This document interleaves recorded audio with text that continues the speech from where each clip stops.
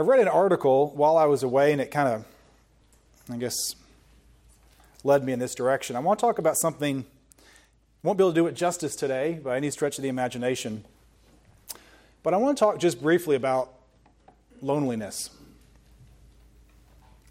I think it's a real problem. And I think there's two forms of loneliness. One is, you might say, an emotional kind of a self-loneliness, and the other is a spiritual loneliness. And I think that'll make more sense in just a few minutes. But I want to start talking about what I said is emotional loneliness. That's the loneliness we feel and we don't see somebody we're around, don't have a close relationship with others, the things we probably think about when we say we feel lonely. Just did a little bit of brief research prior to, I'd say 2019, before a lot of things kicked off. It was an estimate that about 31% either felt lonely often, sometimes, or always. Tragically, during and after COVID, can we say after yet? We'll just say during. We saw those numbers dramatically increase. The greatest generation, 38% of them felt lonely. Boomers, y'all know who you are, about 50%. Generation X, about 65%. Millennials, 71%. And Generation Z, 79%. That's the opposite of what we would think, right? So I think we have a real problem with loneliness. And in fact, some of our youngest people appear to be the most lonely. Another surprising factor in this is that men are more lonely than women across all generations. So this is a real problem for us, and I think it's one that, as makes sense, many people struggle in silence over, if you will. I think to some degree technology has actually made this worse. All this technology that we think we developed to keep us connected oftentimes serves for the exact opposite reason. If you drive through a neighborhood that's 50 to 60 years old or so, you'll see that almost every house has something on the front of it we call a porch. And that's for a very specific reason, because prior to air conditioning, especially in the hot South like here, you'd go sit on the front porch, and you'd often go to your neighbor's house, and there was a community that revolved around the porch in the afternoon when it got hot. Of course, we developed air conditioning, which I'll be honest, I'm very thankful for, but that keeps us all now inside of our houses and separate from everyone else, which is very interesting. Television kind of brings us together, but we all sit there silently apart. And we see how that's had an effect on families and relationships. The internet has done the same thing. We used to go out to events, whether it be a concert, and since we're Baptists, I guess we didn't go to dances, but we went to other social gatherings and the things of that nature, and now we just sit alone with our internet. Phones were a great invention. I don't remember party lines, but many of you do. And, of course, we'd have people get together on the phone and talk to each other. And now our phones seem to be a solitary activity where we stare at a screen and kind of communicate with others sometimes. And so many of the things that have been designed to bring us together seem to actually kind of push us apart in a way. I saw a phrase many years ago, and it said that we are all together alone. Now, that's a 3-word phrase. I don't mean all together alone. I mean we're all together, but we're still alone. And our technology and the use of these devices brings us oftentimes physically together, but we're still alone. And we're far less community-oriented than we used to be. I kind of mentioned this and thought about this with Sister Beulah and all the changes that she saw in her life over 100 years. Growing up on a farm not very far away, I mentioned at the graveside that she made a 100-year almost exact circle. She was born a few yards in a log cabin from where she was laid to rest and spent most of her life orbiting a very small area. We don't do that anymore. We move all over the place. And in some cases, that's great. We get to visit and find new places. At the same time, a lot of the community that we had is no longer there. And a lot of this can bring on a sense of loneliness, a sense of being alone and not having someone else. As I said, this is not just a spiritual issue, it's an emotional one. And I think this is one that God recognized very early on. It wasn't a surprise to him. But you'll notice in Genesis 2:18, he said this, God said, "It is not good that man should be alone. I will make him a helper fit for him." And so God knew that Adam just being alone with the animals, it wasn't just enough to be in nature. It wasn't just enough to have animals. He needed to have someone else with him to be together to go through life. And it is important for us to understand that. I've mentioned this numerous times, so it's not really a surprise, but I'll say it again. I, on several of occasions, would call Brother Josh, who was here, I guess, last week, and I would pour my heart out to him, and then I would tell him, well, I feel bad because I feel like I should be doing this in prayer. And his response generally was, yes, but God made us to be together, and we need each other. And that's very, very true. We need each other. We need to be with each other. We are designed to have each other on many different levels. Hebrews 10:24 says this, and I'll spend a few minutes there if you'd like to turn. Hebrews 10:24 and 25. "And let us consider how to stir up one another to love and good works, not neglecting the meeting together, as is the habit of some, but encouraging one another all the more as you see the day dawning near." Now, there's a lot packed into these two verses here, so let's unpack it for just a minute. It says, let us consider, means thoughtfully, how to stir one another up. Let me use a couple other words in different translations. To spur, to motivate, provoke, encourage, or stimulate one another. You see, there is more to our lives than being completely separate from individuals and thinking how I can self-motivate myself, how I can stir myself up. No, we are to think about how we can spur, motivate, provoke, and encourage one another. And we can only do that when we are communicating with one another.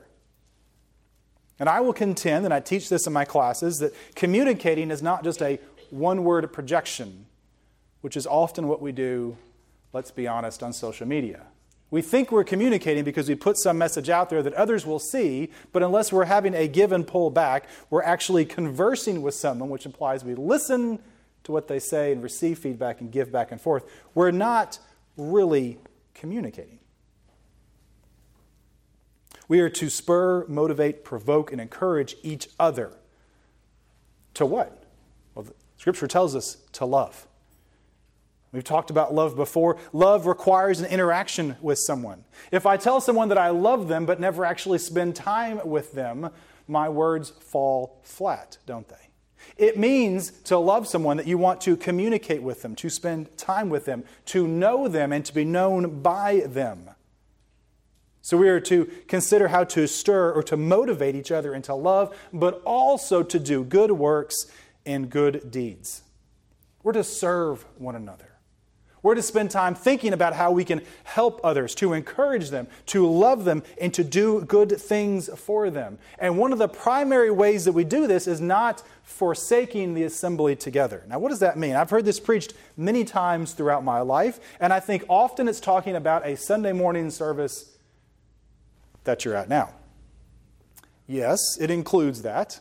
There is no doubt there it is important for us to come for our regular church services, but I contend that it goes beyond that. It is not just a once or twice a week gathering, but when it talks about coming together, when it talks about spurring each other to good works and not neglecting to meet together, I think that includes all of the activities that we do as Christians, as brothers and sisters in Christ.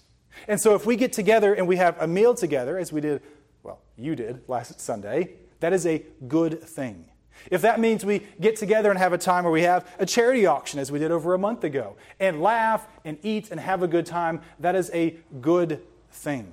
Any time that we can be together is something that we should seek out to do. But as I said, our society tends to fight against us. We have our air conditioning, we have our comfort, we have our internet, we have our television, and it tends to block us in instead of helping us get out. So we must be purposeful. We must be motivated. We must provoke each other. We must encourage and stimulate each other to come together, to be together, to do things for the Lord together. This is why it's so wonderful that we have a church cleanup day when we all come together and do something, or when we all go out to eat, or whatever it is that we do. These are good things and should be done. So yes, come to your church service at regular times, but do not neglect getting together. We should love, we should do good works, and we should fellowship. And get this, it says, all the more as you see the day drawing near. Well, this was written some 2,000 years ago, so the day is getting closer. We should be doing these things more. We should be encouraging each other more. We should be spending more time together. Why? Because the world is evil and we do not belong to it. And so we should be coming together. Now I want to shift gears slightly and say that some of you may or may not be experiencing loneliness, but I'd say all of us have had times when we've felt lonely. And that's not unusual. Even for people who are following the Lord, we can feel lonely from time to time. Just a couple of quick examples. Leah, in Genesis 29, was Rachel's sister. But she wasn't loved. And had to compete with her sister for attention and affection from her husband. Hagar didn't get along with Sarah, and Sarah cast her out basically into the desert to die, and she went alone and called out to God. Elijah fled for his life, was fed by the ravens, marched off into the desert and sat down under a tree and said, God, just kill me. There's no one left but me.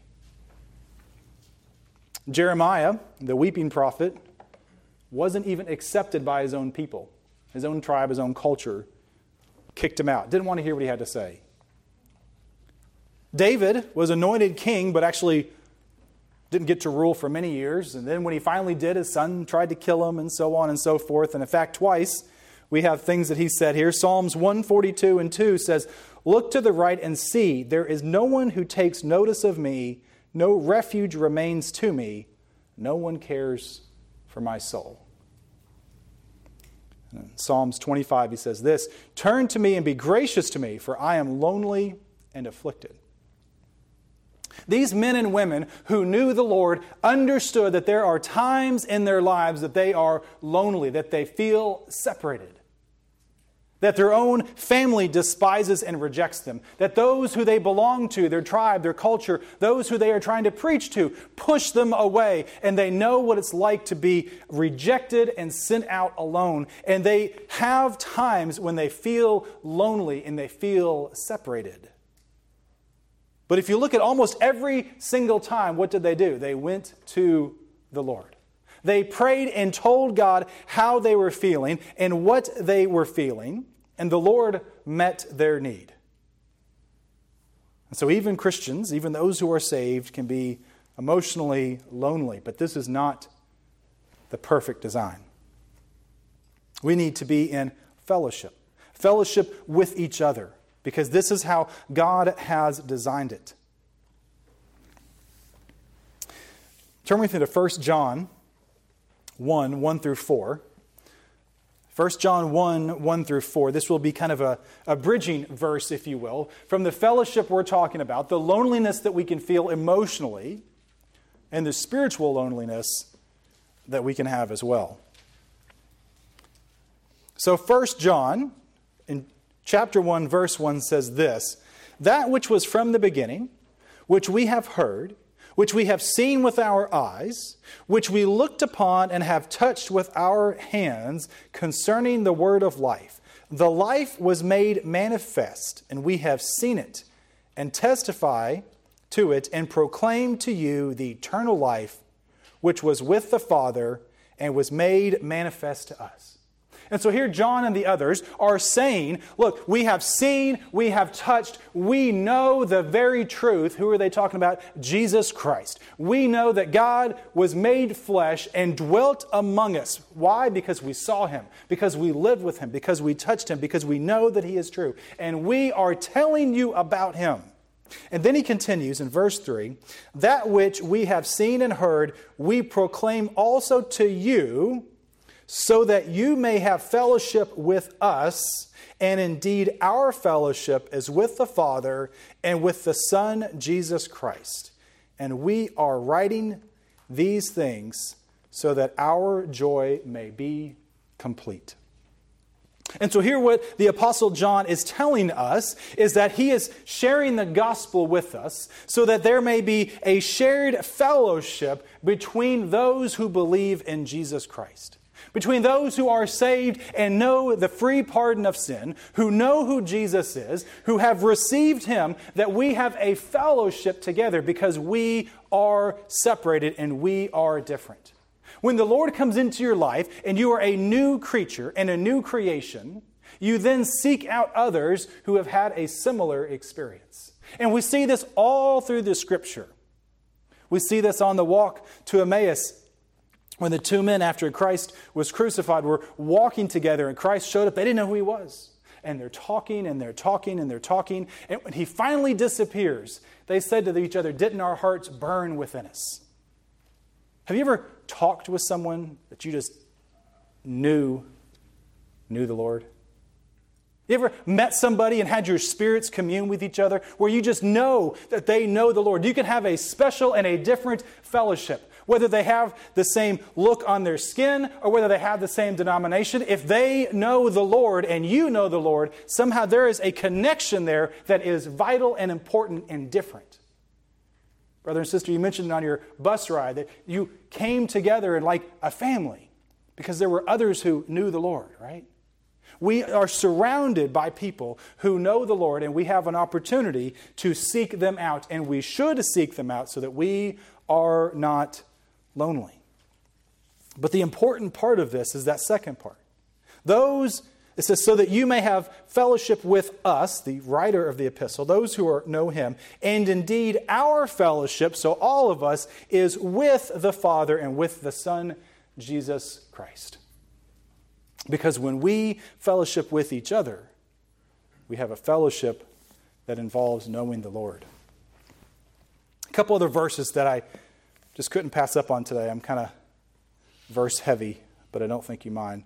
Proverbs 27:17 says, iron sharpens iron, and so one man sharpens another. It's important for us to be together, to fellowship with each other, not only just to prevent the feelings of loneliness, but to become better Christians, to become better followers of who we are following, to know and grow more. I am sure many of us have some friends who sharpen each other, don't we?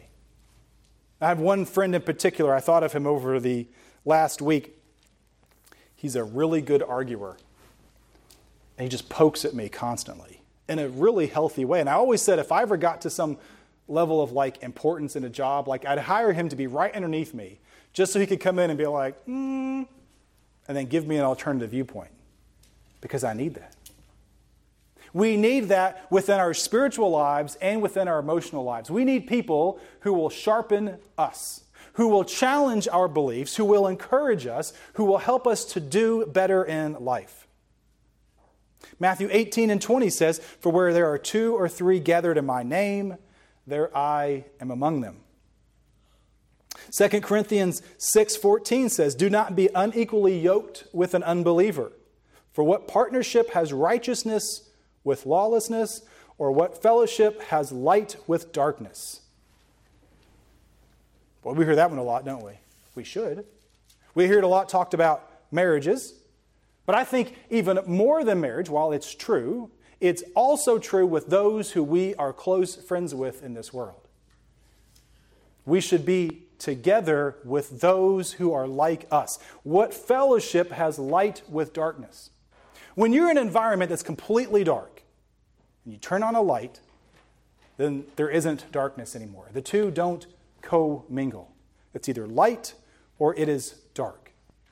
The darkness instantly flees from the light. And so the example given here is, what do we have to do with those who are darkness? And if you are a saved Christian individual who knows the Lord, and the Lord knows you, then what do we have to do with people who are actually the opposite, which is darkness? Because there isn't an in-between. There isn't a, well, I'm kind of saved, but I kind of live in the world. And there isn't a, I live in the world and I'm kind of saved. You are one or the other. And when we unite together with someone, this is something we ought to consider. Doesn't mean you can't have a friend who isn't saved or isn't a Christian. Doesn't mean you can't have a relative or someone you enjoy being around who doesn't come to church or doesn't know the Lord. But it really calls into sharp question whether we should yoke or work as a team together with people who do not know the Lord. It is important, rather, that we spend time with those who are saved and know the Lord. We should be together to fellowship with each other. Just as we shouldn't align with those who are darkness, we should align with those who are light. And this requires purposeful action in our lives. Now, I mentioned spiritual fellowship. This is only possible through Jesus Christ and His sacrifice. Colossians 1:21 says, "And you, who once were alienated and hostile in mind, doing evil deeds." Well, which one of us was alienated, hostile in our mind, and doing evil deeds? Everyone raise your hand. It is the natural state of man to be separated from God. So if you feel lonely from God, it could be that you've never been saved, because that is our natural state, to be an enemy with God. Romans 5:10 says, For if while we were enemies, we were reconciled to God by the death of His Son, so much more now that we are reconciled, shall we be saved by His life. And so we see that we are eternally separated from the God. We cannot have fellowship with Him, and we will be lonely from our relationship with Him until we are reconciled, made right in God's image. And that only happens through our faith in the finished work of Jesus Christ, in the blood sacrifice that He gave for us. There is no other person, there is no other thing that can connect us with God save the blood and sacrifice of Jesus Christ. Many have tried since the beginning of time to find some way to not be alienated or separated or lonely from God. But the only way is faith in Jesus Christ. We must be saved to have that fellowship. Going back to 1 John 1:6-7. If we say we have fellowship with Him while we walk in darkness, we lie and do not practice the truth. But if we walk in light, as He is in the light, we have fellowship with, here it comes, one another, and the blood of Jesus Christ cleanses us from all sins. And so those of us who have experienced the saving grace of Jesus Christ, not only do we now have a relationship with God, we are not strangers, we are not far from Him. In fact, His Spirit lives inside of us, and we have 24-hour access to God. There is no reason, once we are saved, for us to feel lonely or separated from God, because we have been cleansed through His blood. And more than this, it says we have fellowship with one another for this exact same reason. This is why, as I mentioned earlier, sometimes we just have this connection with others, because there is a spiritual bond. James 4:4 says, "You adulterous people, do you not know that friendship with the world is enmity with God? Therefore, whoever wishes to be a friend of the world makes himself an enemy of God." This is a very serious problem.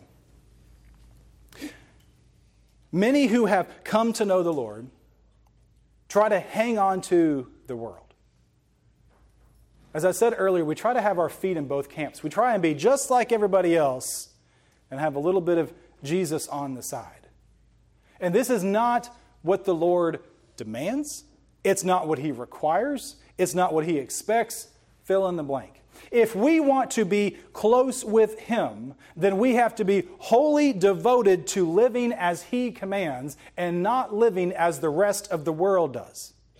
If we are seeking to be spiritually alive and to have fellowship with the Lord, then it comes only through Him and only by Him. Nothing in the world is going to satisfy that. And so that's why I said at the very beginning, we can have emotional loneliness and we can have spiritual loneliness. No matter how many good friends that you have, no matter how emotionally you're satisfied, you're together, you're doing all these things we talked about, if you are separated from the Lord, then you will be lonely or separated from Him. A whole bunch of friends doesn't make up for that. But as I said, there are times that we can feel lonely, even if we are saved.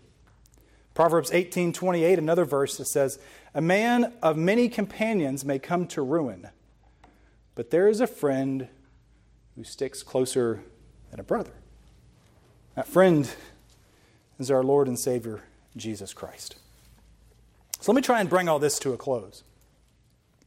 If you've never been saved, if you've never experienced the forgiveness of your sins, then you are alone and without God. Think about that for a minute. We like to cover this up sometimes in our society and pile other things on so that we don't recognize or feel the reality. If you've not been saved, then you are alone from God. You are separated from Him. And when you realize this for the first time, we have a tradition. We often call this being lost. Because it's that point in your life, it usually comes fairly early, when you realize that the Lord speaks to you and you realize that you are separated from Him. Now, we use that phrase, and maybe many of us are not familiar with what it feels like, but try and think back to a time when you were lost. As in, you're at the grocery store and all of a sudden you can't find a parent. Or you're on a hike and you don't know where you're at. Or you're driving down the road and you can't figure out where you're supposed to be at or where you are. If you are by yourself, it can be what? Terrifying. I remember a couple of times I got separated from my parents in different crowds as a young kid. And it's absolutely terrifying for a few minutes, isn't it? Until you kind of get your bearing and find out where you're at. The reality is this. If you do not know the Lord, if you've never been saved, that's why we call you lost. It's the exact same thing. And the Lord will speak to your life and He will tell you, you are not mine. I do not know you and you do not know me. And until there is a point in our lives that we experience this, that we acknowledge it, and that we beg and ask for forgiveness and He comes to us and saves us, then we will continue to be lost and separated and lonely spiritually. True and lasting spiritual fellowship only comes from the Lord and only comes from our faith in Him. And so if you are separated from Him today, if you are lost, then you should seek Him and call out to Him. Now, for many of us, we have experienced that time in our lives that we were lost. We have experienced that time that we called to Him, that we put our faith in Him, and that we have been saved. But as I said, that doesn't mean that we will never, ever feel lonely again. It just means that you actually won't be. Let me say that again. For those of us who have a testimony, who've been saved, it doesn't mean that you'll never feel lonely. Notice I said feel. It just means that you never actually will be. Because the Spirit that saves you will never, ever, ever leave you. No matter how far away you feel from God, if you've been saved, He still has His Spirit inside of you. He has not forsaken you. He has not left you. We are always the ones who do the leaving. One of those passages, I forget exactly which one, that David was talking about being lonely, was after his sin with Bathsheba when he committed adultery. And he felt lonely. Did the Lord leave him? Absolutely not. He was the one who committed the sin, and that in front between him and the Lord made it difficult to see that God was there, and he felt, as a result, lonely and apart from God. The reality was that God had not left him, but that he had begun to pull away from the Lord. And so many times in our lives, when we feel spiritually lonely, if you've been saved, and this is important, I want you to understand, if you've been saved, if you know that you've been saved, and you feel lonely apart from God, then examine your life and ask what's going on inside that's keeping you apart. Psalm 68:6 says, God makes a home for the lonely. He leads the prisoners into prosperity. Only the stubborn and rebellious dwell in a parched land. So whose fault is that? It's mine. You ever chosen to be stubborn and rebellious? Whew. Nobody shook their head. I'll just shake it for all of us. I sure have. You ever had a time you just didn't want to be happy? Didn't want to rejoice over something? We can do that spiritually, and that's a real problem. Because when we get out of practice and out of step, as we get further and further away, we begin to shift the blame to God more and more, not realizing that it's probably us who's at fault. Now, if you're emotionally lonely, don't forsake being around other people, especially God's people.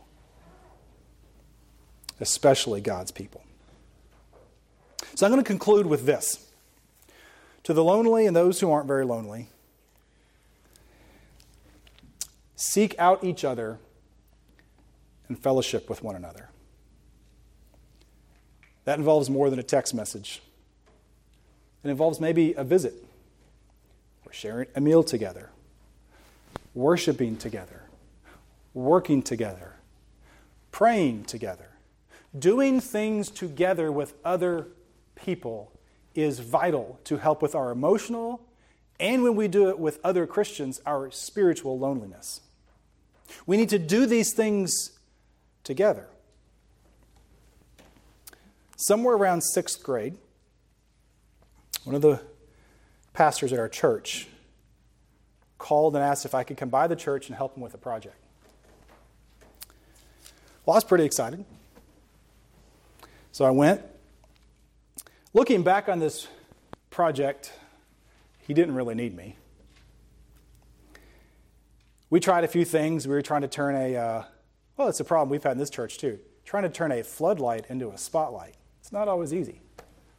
He knew how to solve it. I think he'd had a degree in television production and all kinds of stuff. But he let me work through the process. We worked through it together as a team, and I think he took me out to lunch afterwards. And as a 6th grader, this was pretty exciting. That man had a huge influence on my life. And he would continue to call me when he probably didn't really need my help. And we'd continue to hang out.